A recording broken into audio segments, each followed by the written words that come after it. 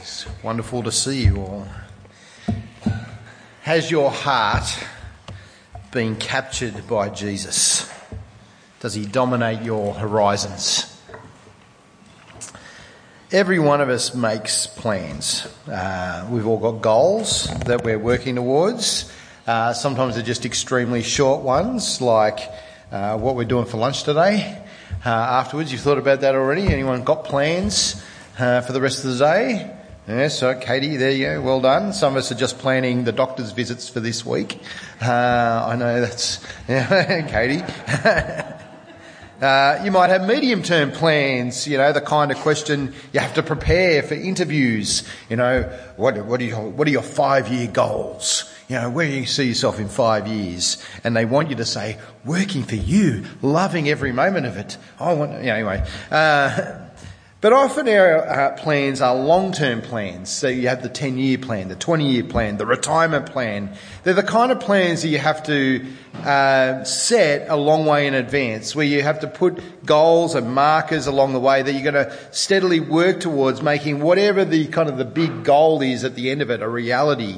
I'm not just talking about dreams. We all have dreams, and some of us have grand dreams, that dream of complete financial security and living life in luxury as we walk along that beach collecting shells in Hawaii, where we live now, with that yacht. That's our yacht that's there, parked over there, the good one, the big one. That'd be pretty nice, wouldn't it? That's a dream. But long-term plans are what you have to make dreams a reality. The gurus of both the business world and of the self-help world, both say you have to plan in this kind of long-term kind of way if you're to ever achieve anything substantial in life. In business terms, if you're ever to amount to anything, that is anything financially, if you're to have a big portfolio, or in self-help terms, if you're to ever find true meaning and satisfaction in your life. And when you listen to the gurus of both kinds, they make a logical sense. If you want to go from A to Z, well, you've got a plan to go through B and C and D and E and everything else in between, right? You've got to work out the steps. Sensible thing to do. Wise thing to do. The trouble is when it comes to God. He warns us about the danger of making such plans. He's not saying don't do it, but there's a danger to it. In the book of James, James says in chapter 4, "Now listen, you who say, today or tomorrow we'll go to this or that city, spend a year there, carry on business and make money. Why, you don't even know what's going to happen tomorrow. What is your life? You are a mist that appears for a little while and then vanishes. Instead, you ought to say, if it is the Lord's will, we'll live and do this or that. As it is, you boast in your arrogant schemes. All such boasting is evil. If anyone then knows the good they ought to do and doesn't do it, they're sinning."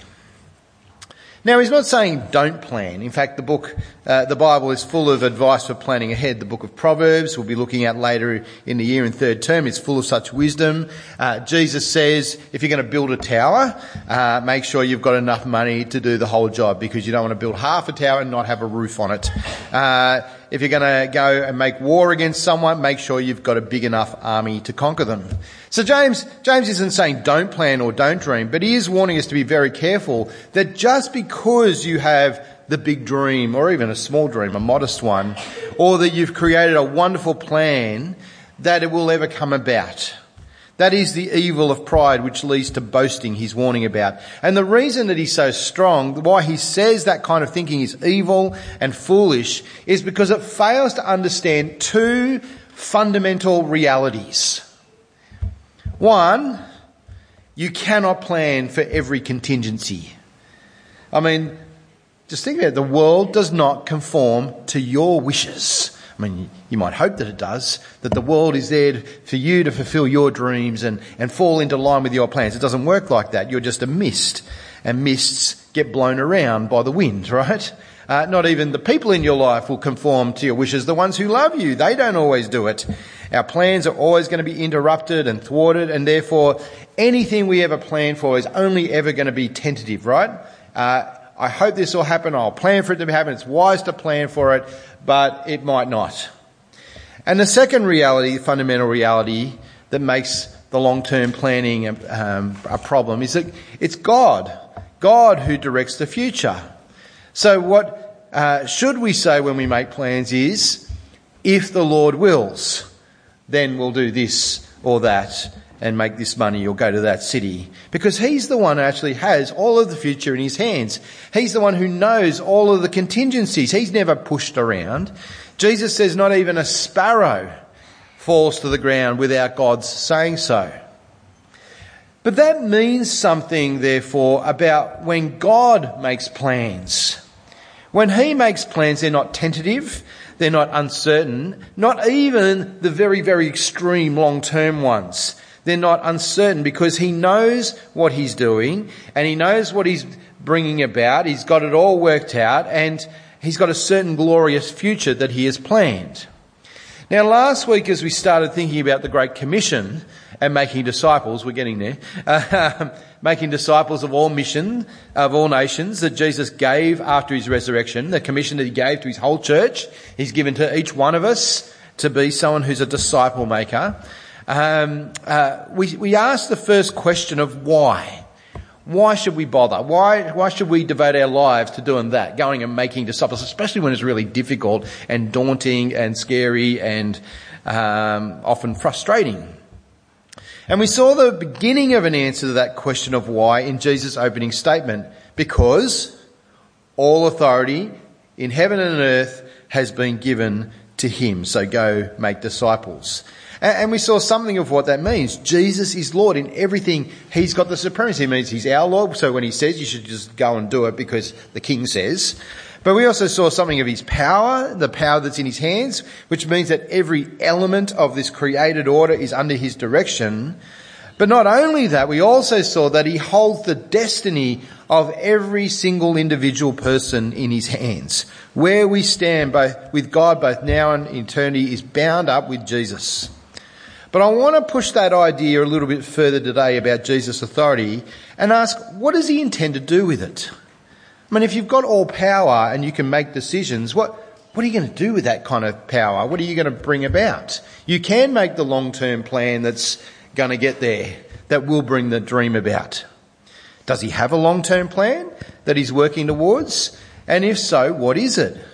Because if we understand what the goal of the universe is, that God has instilled into it, then we can understand what we've been made for and our place in it, and why he saved us, and what life really should be on about. And unlike the business and self-help gurus who promise the world but cannot ever deliver, who tell us the way to find true satisfaction and joy is to make good long-term plans to achieve the dreams that we've got, because in fact we're the centre of the universe, we're going to discover in fact that the opposite is true. That the universe is made for someone else's glory and not my own. And I'll never find true satisfaction or joy until I start to live for him and not for myself. So we're thinking about God's long-term plans, what they are, and why he's given Jesus all authority in heaven and earth. And to do it, I want to take us on a very quick ride through the Old Testament. And I want to do that because in Matthew's Gospel, more than any of the other Gospels, he shows Jesus as the fulfillment of the Old Testament. He keeps saying, as the scripture says, as the prophets foretold. And in particular, what he does is present Jesus as the fulfillment of 3 Old Testament figures or characters, which explain everything that he's on about and what it is that God's bringing about in the future. 3 Old Testament figures that God has promised would come one day. And each of these characters in the Old Testament has an ambition and a goal to which they're driving. Okay? And the 3 characters are the Christ, the suffering servant, and the Son of Man. So the first one is the Christ. See, Christ isn't a surname. It's not, Jesus Christ, the son of Joseph and Mary Christ, and, Joseph was the son of, Heli Christ or whoever he was. Christ is a title. It's a title that's given in the Old Testament. Christ is a Greek word. A New Testament's written in Greek. It's the translation of a Hebrew word, Messiah, And if you translate it into English properly, it translates as the anointed one, someone who's had oil tipped over their head.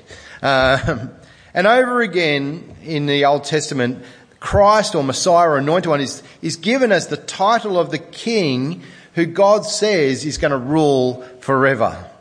It's the anointed one because the kings in the Old Testament were all anointed with oil by a prophet.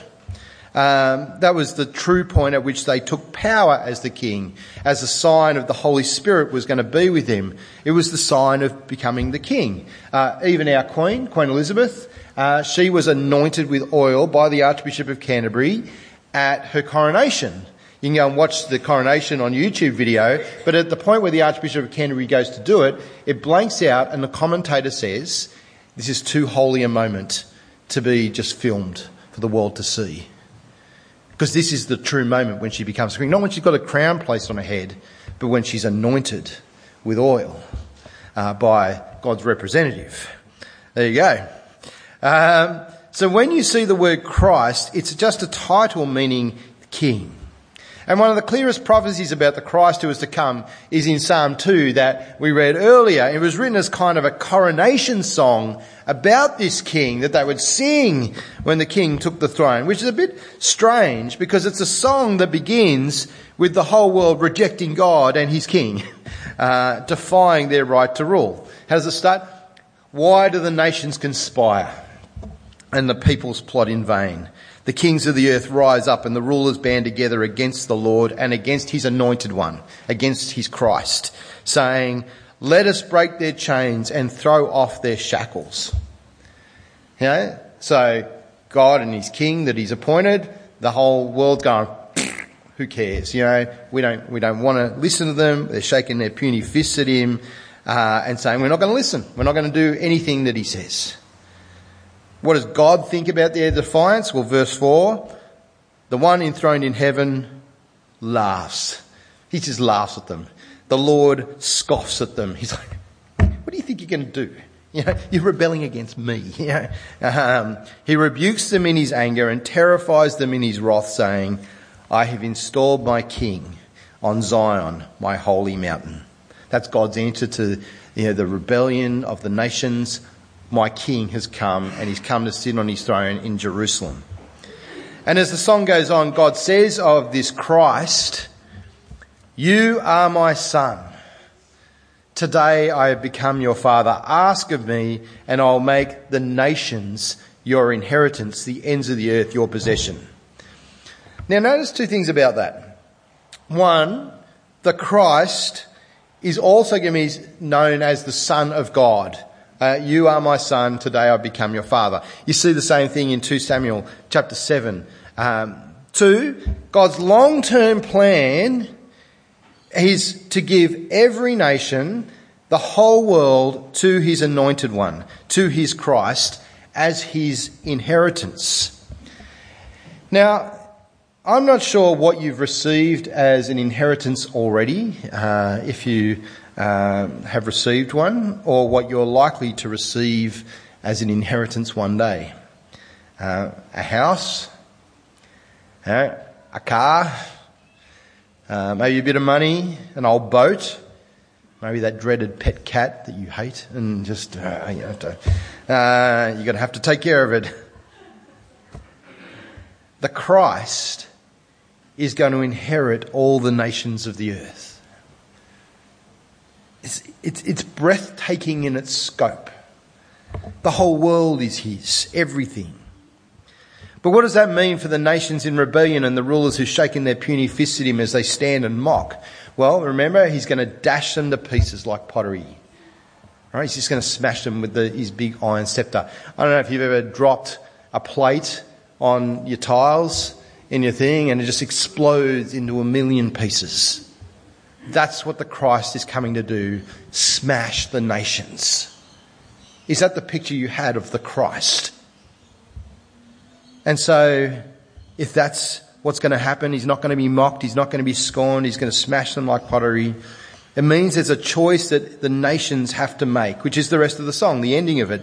Therefore you kings be wise. Be warned, you rulers of the earth. Serve the Lord with fear and celebrate his rule with trembling. Kiss the Son, or he'll be angry and you'll be destroyed in your way. Because his wrath can flare up in a moment. But blessed are all who take refuge in him. That's the choice every nation faces. Submit to Jesus or be destroyed. So that's the first Old Testament character, that is the Christ. The second Old Testament figure is the suffering servant. That's what he's often referred to as. And he turns up in a great long section written by the prophet Isaiah around 700 BC or so.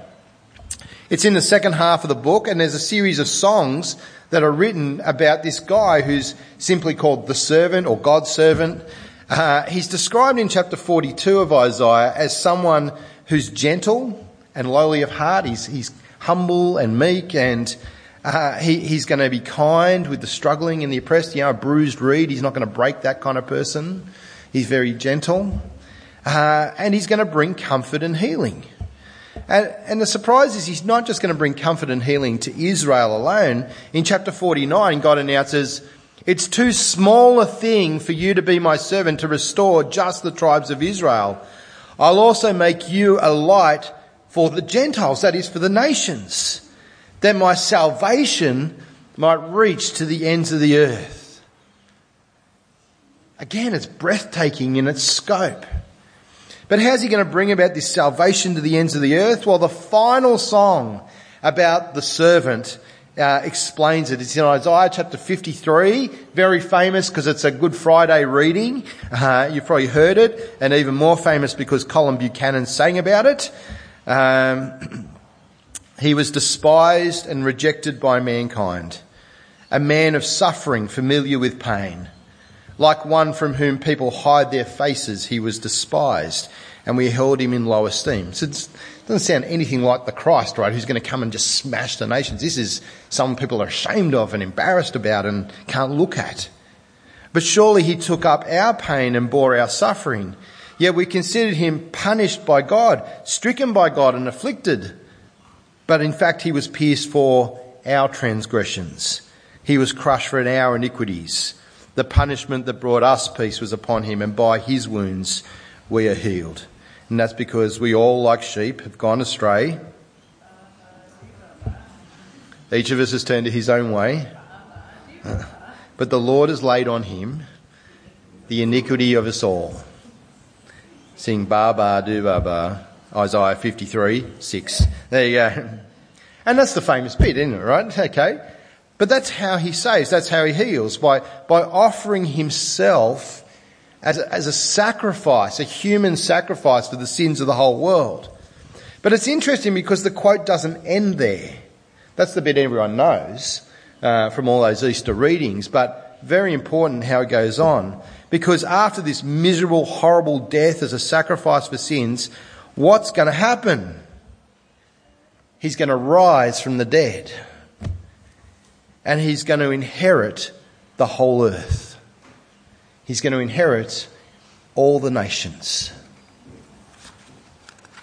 But then there's a third character from the Old Testament that Matthew is going to be trying to help us understand about. And it's the most obscure one, who's referenced only in Daniel chapter 7. Someone who's known as the Son of Man, or one like the Son of Man.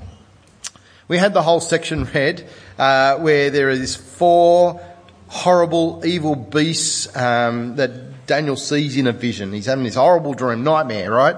About these horrible beasts roaming around. They're bringing carnage and pain as they devour everyone in their way. I mean, one of them was picking the bones of the people he'd eaten out of his teeth, There's gore everywhere. It's like, And later in the chapter, after the bit we read, they're identified who these beasts are. They're 4 kingdoms that are going to ransack the world and just run rampage and destroy everyone in their way. They're all brutal. They're Babylon, Persia, Greece and Rome. But in one sense, they just represent the nations of this world, all vying for power and struggling to dominate and get their own way. They're all brutal. They all think they can own the world and that no one can withstand their might and power. They all speak boastfully of their greatness and superiority, especially the last one of the four beasts, who has that little horn that's growing out the middle of the other horns and displacing the others, who speaks abusive and boastful words about how great this kingdom is. But then as Daniel's freaking out because of these horrific visions of these beasts, he's given another vision in verse 9 of Daniel 7, a vision of Judgment Day, where God, who's described as the Ancient of Days, is seated on his throne, and he opens up the books to decide what to do. And he's supposed to deal with all the evil.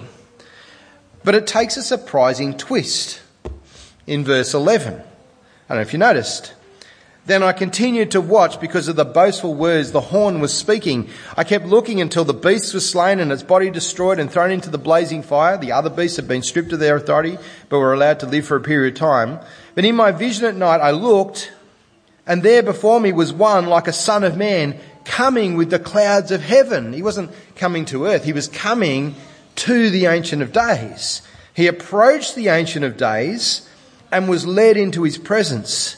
He was given authority, glory and sovereign power. All nations and peoples of every language worshipped him. His dominion is an everlasting kingdom that will not pass away, and his kingdom is one that will never be destroyed. And so again, it's this breathtaking vision, global in its scope. And we're told that all power, all dominion, all authority, all glory, all worship are going to be given to this one like a son of man, that he might rule forever with justice and righteousness and fairness, not as the kingdoms of the world do, which are evil and about their own egos and destroying people who get in the way and all about their own appetites. So you've got these three figures, and they might all seem like a bit of a whirlwind of Old Testament stuff. But what it means is you get to the Old Testament and you've got this bizarre situation where the Old Testament and God are promising three different characters who are all going to inherit the same world, right? Who are going to inherit all the nations. You've got the Christ, who's going to come with his iron scepter and just smash the nations that he's received as an inheritance. You've got the suffering servant who's going to come, who's going to bring comfort and healing and salvation to the nations that he's receiving as an inheritance. And you've got the Son of Man, who's going to rule with justice and righteousness for the good of everyone eternally over all that he receives as an inheritance. And he's going to receive all glory and honour and power and worship.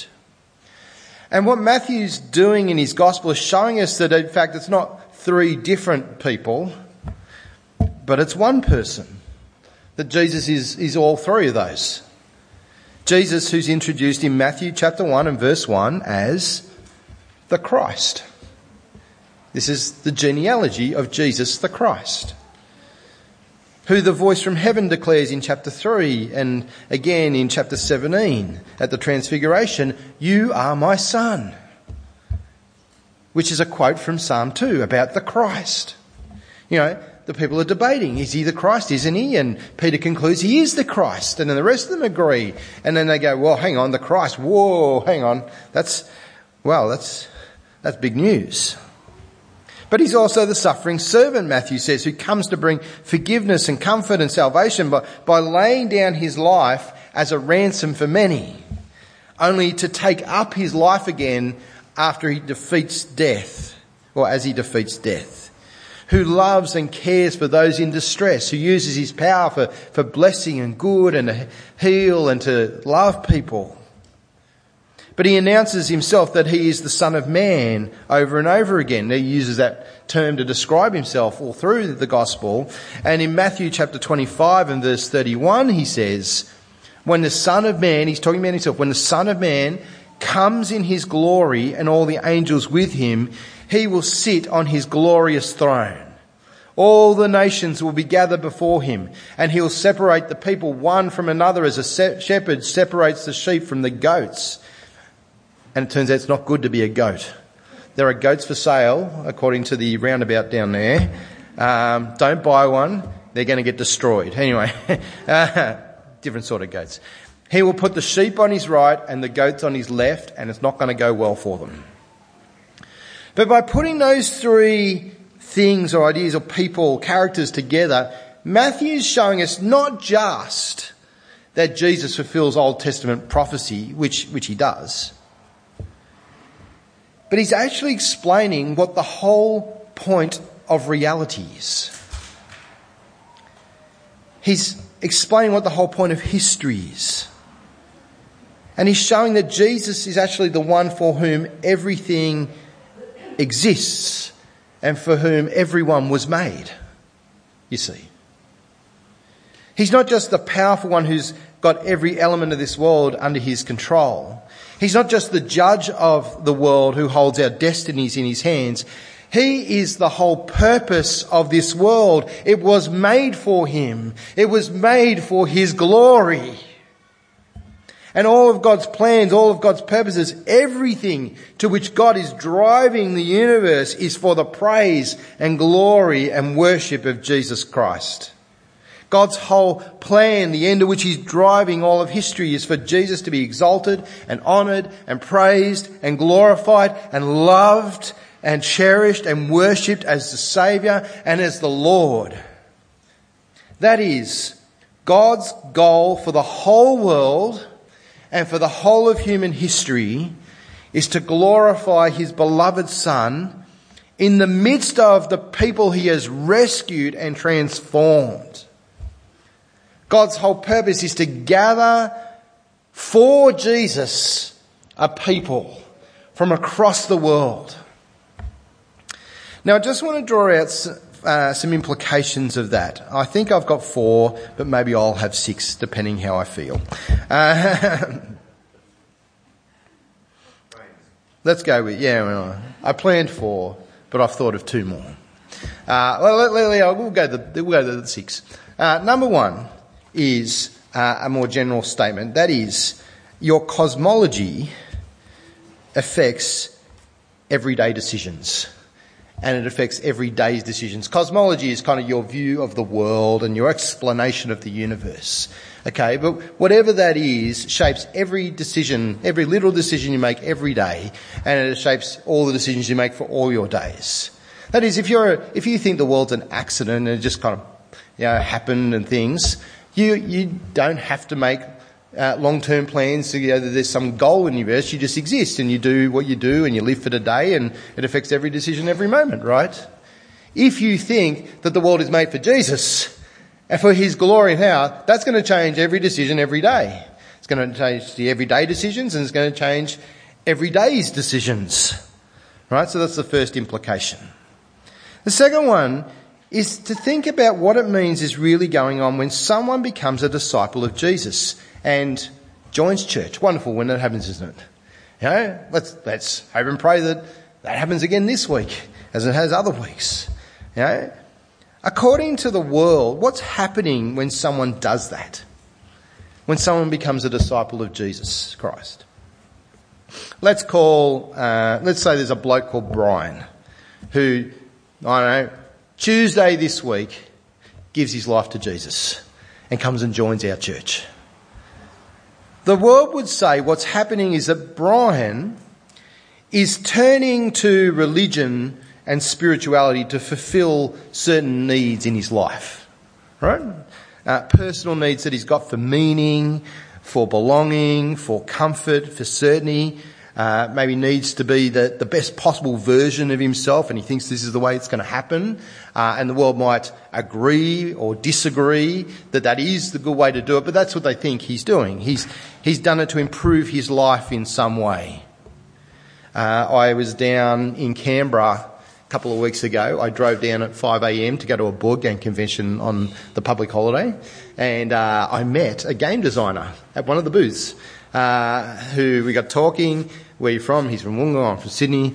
What do you do? I'm a minister of religion, Anglican, Christian. He said, I'm an atheist. But my dad is a lay preacher at his church. I said, how do you get on with Dad? He said, I love my dad. In fact, I love the fact that he's a Christian even though I'm an atheist. I said, why? Because surely you're saying he believes nonsense and lies. And he said, no. Christianity is really good for people. And my dad is a more loving man because he's become a Christian. It's really excellent. Yeah, I'm not like those angry atheists who think it's just stupid and dumb and wrong and everyone should run from Christianity like the plague. I mean, it is wrong, but it does good for people. It's doing good for my dad. I love it. Anyway, your dad's living a lie in your view, right? That's weird. Anyway, but that's what the world thinks is going on. But that's not really what's going on. The liberal church thinks pretty much the same way as the world. That Christianity is really just in the end a self-improvement program. And that what Brian is doing in becoming a Christian is joining a great club, a really good club, the best one going, but it's really going to help him be a better and more loving man and a more productive member of society. And we might say, of course it's not just that. There's more to Christianity than just improving our morals and our self-esteem. Brian's getting lots of things much better and much more valuable than that. Hey, what's Brian getting out of becoming a Christian? You tell me. There you go. What's he getting? He's getting eternal life. I heard something. That's definitely a benefit. Fantastic. Yep. And the converse, he's escaping the fires of hell. Someone say something else? Salvation. Spiritually fed. Yep. He's getting spiritually fed. Yep. Joining a great family. That's a great benefit, isn't it? Especially if he joins this one, man. Well, look at yourselves. I mean, you actually want to give yourself a warm hug at morning tea, don't it? So, church is a great benefit, isn't it, to someone? You're cared for and prayed for and looked after and loved, and he's getting a personal relationship with God. That's an amazing thing, right? It's not just self-help and morals and self-esteem, is it? He's getting a relationship that gives him salvation and peace with God now, that gets him into heaven when he dies and out of hell, and he gets this family that's going to care for him and pray for him and be with him through thick and thin. And while all of that is true, I'm not saying that's not true, that's all true, there's actually something deeper that's going on in reality. Because when you zoom out and you look at what's happening to Brian from sort of an eternal perspective, from God's perspective, it's not just about Brian. In fact, it's not even primarily about Brian. What's happening, amazingly remarkably, is that God is continuing to move all of history, in this case one little fragment of history, that is Brian, towards its final goal. With Brian coming to Jesus, God's laying one more brick in an eternal spiritual temple that's founded on Jesus and it's glorifying to Christ in 1 Peter chapter 2. Jesus is building his church, Matthew 16. He's building his congregation, his assembly. He's gathering in his people. That great gathering of redeemed humanity is one day going to crowd around him in the new heavens and new earth. And he's doing it one Brian at a time. But there's a third implication if Jesus' glory is about what the whole of human history is for. It says something about our own hopes and dreams and aspirations, and therefore something about what our long-term goals in life should and shouldn't be. There's a Colin Buchanan song that my kids love because they love Jesus Rocks the World. That's the album it's on. And it's a song about a couple who go into early retirement. And they have a beautiful house by a beautiful beach and they have a beautiful boat. That's the kind of voice he talks in. And they play golf and tennis. And what they really love to spend the majority of their time doing is collecting shells. And the song goes, "Now picture them before Jesus on the great day of judgment. And they each say to him, 'Look, Lord, here's my shells.' And he says, 'Shells schmells.' It's what you do for God that counts. Don't waste your life, for you are not your own. You were bought. You are not your own. You were bought. You are not your own. You were bought at a great price, Jesus' perfect sacrifice. So in your body, glorify the Lord. And Colin's talking about that eternal reality, isn't he? It's in your body, in your life, spend it glorifying the Lord. How are you going to do that? Well, you do it by being someone who, whatever you are doing, wherever you are, is on about his business rather than your own. And his business happens to be bringing everyone under the lordship of Jesus Christ.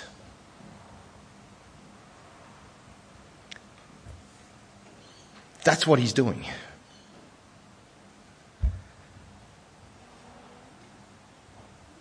A fourth implication is he's not primarily doing anything in our lives for our glory and good. We might think we know what God ought to do in our lives, but actually sometimes it's suffering and weakness God's going to bring us in order to do the real work. And you might think of Paul in 2 Corinthians chapter 12, who's given a thorn in his flesh to keep him from becoming conceited. And he begs God 3 times to take it away, whatever the thing is, it's horrible.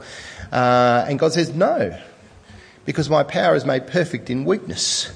Naturally, he's more equipped and better to do the work that God's called him to do and to glorify God because he's weak. Right? Because Jesus is on about Jesus' glory. A fifth implication, there's a twist to all of this, and it seems completely paradoxical to the world, and it might seem paradoxical to you. The twist is this, that you cannot and you will not find true joy and satisfaction in life any other way than by living for Jesus.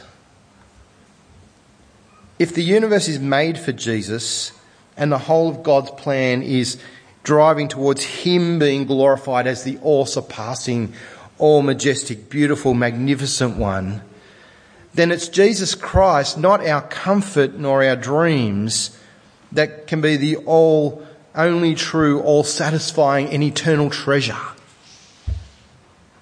And because of that, in the words of John Piper, an American preacher, living for Jesus' glory is the source and the sum of all full and lasting joy.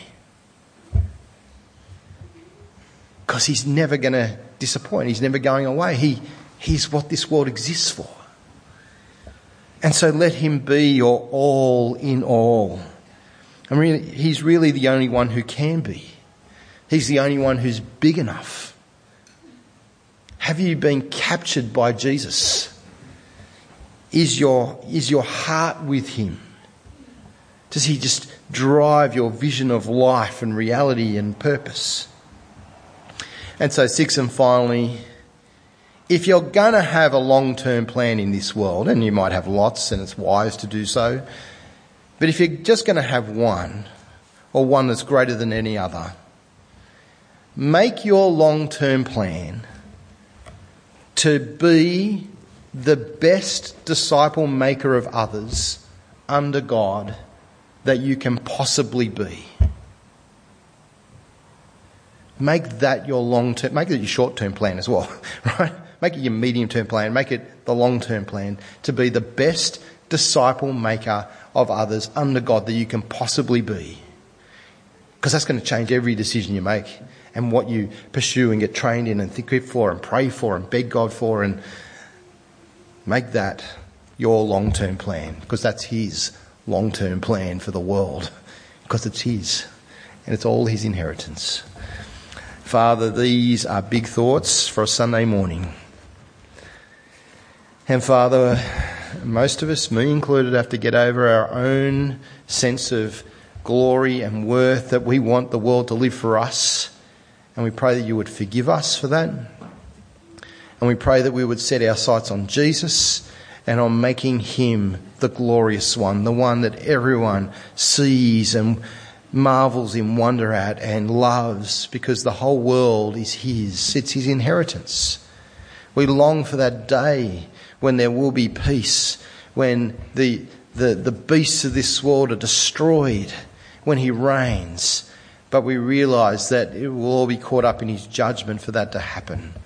And so, Father, we pray hesitantly for his coming, but we pray that it will happen. But even more, that he'll be glorified in the lives of every single person around us. We ask, please, that you would help us to make our long-term plans to be the best disciple makers that we can possibly be under you. That we might pray for and help understand people take the next step with you, whatever that might happen to be. That you might bless them and save them for Jesus' glory. Amen.